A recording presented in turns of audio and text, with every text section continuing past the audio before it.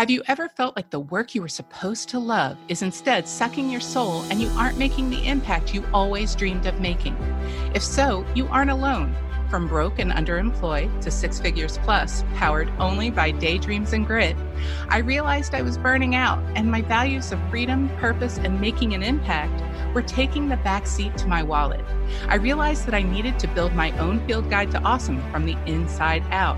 So I gave it all up and I traveled the world to rediscover what was most important to me and create a business that filled my pockets, filled my soul, and allowed me to multiply my impact.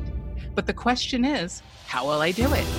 Join me on my journey and find out as we build our community of experts and share the secrets of success from the inside out. My name is Trina Serecchia, and this is the Field Guide to Awesome. Welcome back to the Field Guide to Awesome, folks. In my last episode, we spoke with Derek Loudermilk. Derek is a former pro cyclist and extreme microbiologist turned professional adventurer, author, and lifestyle entrepreneur. His podcast, The Art of Adventure, has become one of the top entrepreneurship and travel podcasts. As an international speaker and trainer, Derek regularly presents on topics such as human potential, skill mastery, adventure, charisma, and confidence. In last week's episode, we talked about location independence, the power of stillness, lucid dreaming, and rewiring your neurons to permanently change your happiness or creativity set point. If you missed that episode, make sure to go back and check it out. But don't go yet, folks. My next guest is the Mind Shark, Joe Cursillo. Joe spent a career as a trial lawyer and as a performing mentalist. He earned the nickname the Mind Shark as he balanced his careers. He has spent his life being a trial lawyer and a student of persuasion, studying how people behave and how they are motivated. Along with being a popular author, he also has a popular TED Talk called The Mobilizing Power of a Unified Vision. Cursillo is also a celebrated author of several books, including Getting to Us, Discover the Ability to Lead Your Team to Any Result You Desire, What's Your Freaking Point, Maximize the Impact of Every Word You Speak, and Don't Be a Hamster, 30 Tips to Spark the Imagination of Busy People. He has both spoken to and entertained many big companies, including the San Francisco Giants, the Philadelphia Phillies, Merrill Lynch, Mohegan Sun, Remax, Amway, and Hershey Park. And as an author, business coach, lawyer, mentalist, and motivational speaker, he helps companies to thrive by focusing on the idea of having a unified vision. He has helped countless business leaders to improve their effectiveness by adopting and carrying out the mission. Joe specializes in helping companies to tap into the power of their millennial employees and bridge the gap between generations. Joe and I had a wonderful, long conversation. So long, in fact, that I broke it into 3 episodes. This is the first of 3. Now let's welcome the Mind Shark, Joe Cursillo. Hey, Joe, I am so happy to have you on the interview today. I'm thrilled to have you. Good morning. It's good to be here, Trina. Thank you. I've been looking forward to this interview for quite a while. I have teased my audience with, guess who's coming on? And then I put a shark fin up. And they're like, is it from somebody from Shark Tank? I'm like, no, but he's awesome. Thank you. Build me up now. They'll be disappointed. Here we go. That's it. No, they won't be disappointed. I know I never am when I talk with you. We'll have fun. Yeah. Joe, I've already introduced you, but tell us a little bit more about yourself. Sure. In your own words. I am I'm a recovering lawyer. What that means is I now drink because I want to, not because I have to. No, I spent 30 years as an attorney in criminal law. I was a prosecutor for pretty much the first third of my career, and then I was a defense lawyer for the second 2/3, the 2/3 following. And I was a trial lawyer. I did not like paper. I didn't like documents. I was the guy that wanted to be in the courtroom fighting tooth and nail, and that's what I did. At the same time, I was a professional entertainer, initially children's magician, doing a Hershey Park, various places like that. And then I became a mentalist, and at nights I was on stage, and during the day I was in a courtroom. And Pretty much, people always ask me how I juggled that. And the answer is they both involved human nature. And that's what I Mm. love. I loved watching people to see what motivated them, what made them tick. And overlay on top of that, I think somewhere along my career, in my life, I've had more jobs than I care to count because I always wanted to experience other things. So I have done a lot of little jobs throughout my life that gave me a chance to understand people differently. And that's basically my entire world, is understanding how people operate. I am not a psychiatrist or psychologist. I tell people I'm not even a body language expert. I just read people because that's what I've been doing my whole life. So that's what I do. That's And so interesting. And it's such an interesting connection between being a mentalist and being a lawyer. it is. And, you know, it's a lot of fun. And let me explain. And okay, a mentalist, basically, for those that don't know that word, some people look, what's a mentalist? A mentalist is basically a stage mind reader, or as I say, someone that is obsessed with the human mind. You know, what are people thinking? So, to me, to give you an example of what happens, people always think about jury selection, picking a jury, and knowing what jurors are going to make certain decisions. That is a key part of what my career was. And you know, the people, I just did a radio interview where they brought up this TV show Bull, and I joked with them and said, I think I saw one episode and I didn't watch anymore because I realized none of my clients could ever have afforded to bring somebody in like that. But at the same time, I did that for my clients. I mean, this is how I rolled. Um, I wish that the law got in my way sometimes because I just cared about the people. Yeah. But what people also like, for instance, you see on TV, they're cross-examining a witness. And I always tell the story. It's not mind reading. It's just watching. And I was engaged in cross-examining a woman on a witness stand once. And all of a sudden, I looked at her as I'm asking her questions. And the whole time I'm talking to her, all she is doing is she keeps grabbing her thumbs like this. And I'm thinking to myself, that is the weirdest thing I've ever seen.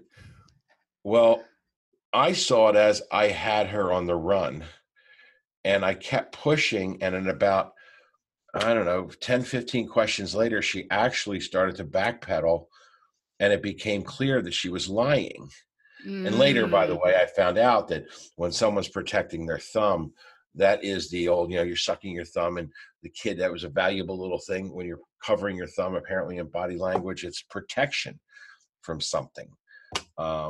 So I realized later she was protecting a lie, but I didn't know that. It was just me watching her, and I wasn't reading her mind, but I went, something's not right. She's nervous. I'm going to keep pushing. And Yeah. eventually I got her to admit to the fact that she really didn't see what she thought she saw. And but that's how the two came together. And on stage, I always say it's just fun because if I'm wrong on stage, nobody cares. If I'm wrong in a courtroom, people went to People jail. care. So yeah, People so care. you had to know. So yeah, that's how they came together. Now, how did you start doing mentalism? Oh, that's an interesting story. I was a magician. Well, pretty much from the time I was in college. I made my way through law school performing magic shows on Philadelphia's main line for kids' birthday parties. Oh, that's I had awesome. a wonderful scam going back then, and I was making a lot of money doing kids' birthday parties because, um, for those that don't know, Philadelphia Main Line was once the royalty of the U.S., and Philadelphia's royalty, Princess Grace, came from there, stuff like that. Well, I used to work that, and they all wanted to have better than the next person. So if I charged a person more, they thought they were getting more and they could brag more. And I just kept going and I was having a blast. So that's how that started. And then I couldn't take doing magic anymore because I realized I was no longer original and I was just doing canned material. And it bored me really bad. My creativity had disappeared and I gave it up. And somebody came to me and said, "Hey, you should be a mentalist." And I said, "No, that stuff's boring. I'm not going to do it." Then I met a gentleman whose name is Mark Salem, performed on Broadway. I went up to see his show. And bottom line is he's one of my best friends today. And I realized I could make it fun. So I have spent the last 25 years doing everything I can to make it entertaining so I could get into people's heads and have fun with them. And that's what I did. And very fortunate career to be able to do two careers at the same time and enjoy them both.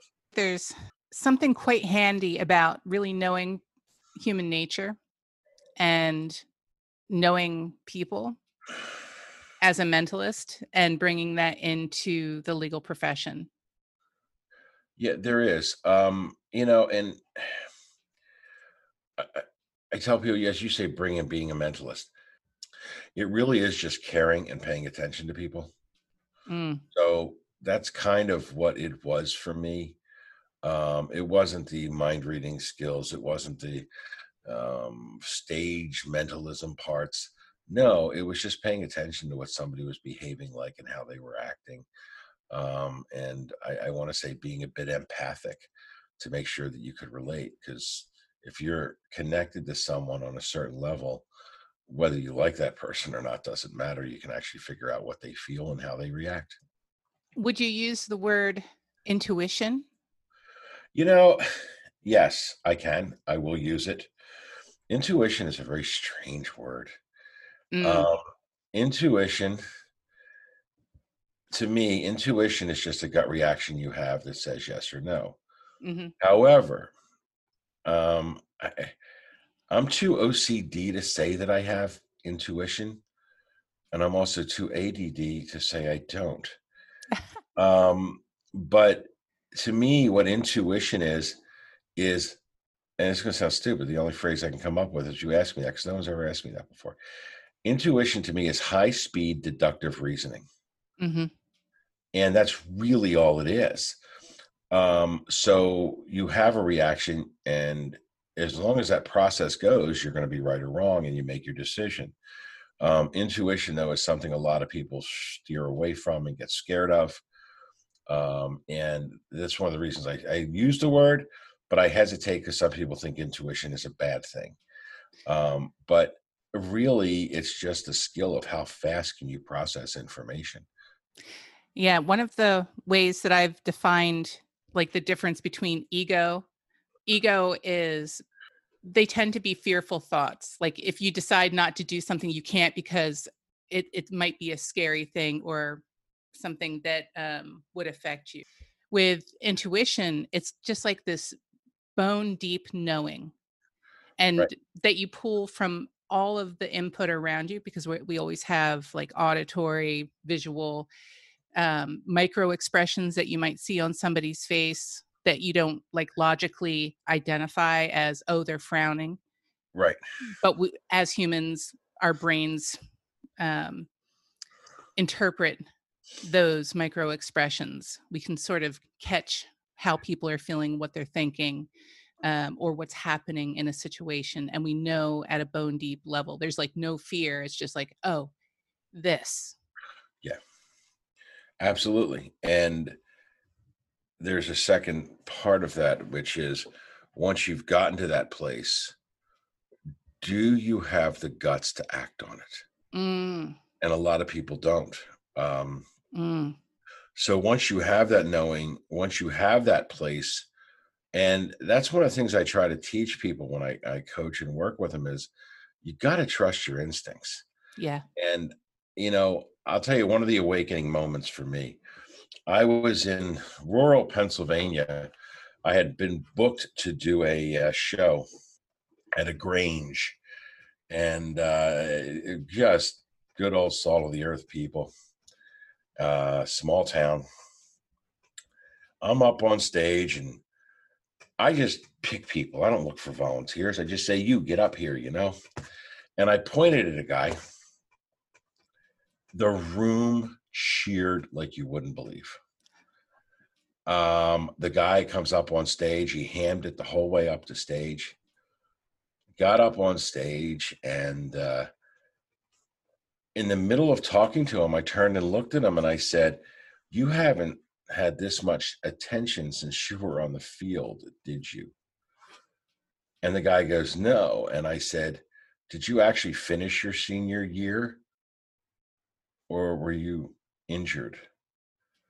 Mm. Okay. The audience lost it. And the guy looked at me and said, "I was injured." I said, "Were you the quarterback?" And he said, "Yes." Wow. Well, okay, let's break it down. Small town, everybody cheering their butts off. It meant the guy was famous at some point in his life. Here he is in middle age. He hands it up as he comes up to the thing. But as he walked up on stage, I noticed a severe limp. Oh, wow. And now the first question was, "You haven't had this much attention since you were on the field." If he didn't respond to me, I would have kept going. Yeah. But he responded. That told me my hunch was right. And then I fleshed it out and I got some great applause from it. But that was the step of being a mentalist, was just acting on that. That same process applies to business decisions. Mm-hmm. And when you're dealing with someone, if they're having a problem, you want to talk to them, and you need to pay attention to everything about them to see why they're having a problem. What is it that's causing them to have difficulty? And sometimes you're going to see that in their surroundings. You might see something about them, or you might overhear something, but whatever it is, you may find what it is that is causing them an issue. And you gotta be open to that. You can't just take every person and assume that people are fungible. So that's a comparative thing. But I mean, I did that on stage, but it was an awakening for me. And I went, well, if I hit that, I'm going to go with my gut anytime. So that's what I did. Well, Joe, thank you so much for joining me today. The conversation, I know that we could talk for hours, and we have in the past. Yeah. Okay. And I hope to have you back again. Anytime. Joe, where can people learn more about you? Okay. Yeah. If you go to themindshark.com, TheMindshark.com, it'll lead you right to my website. For 2020, you can also go to my website via thevirtualseminar.com. I call that it's a back way into my website, but it's all of a sudden become important. So it's becoming a website name on its own right now. And just jump on the internet, find me. I don't think once you're there, you'll never have a problem being able to contact me. It's options abound. So, and my books are all available. If you go there, you'll find a page on my books, but all my books are available on Amazon. So Joe Curcillo, Curcillo. You search me and you'll find them. And listeners, all of those details will be in the show notes. Cool.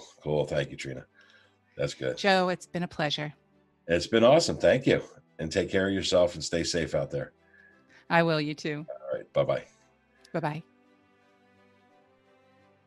Stay tuned for the next episode where we talk with Stephen Corley Randell. Stephen is a California licensed architect who specializes in residential work for more than 3 decades.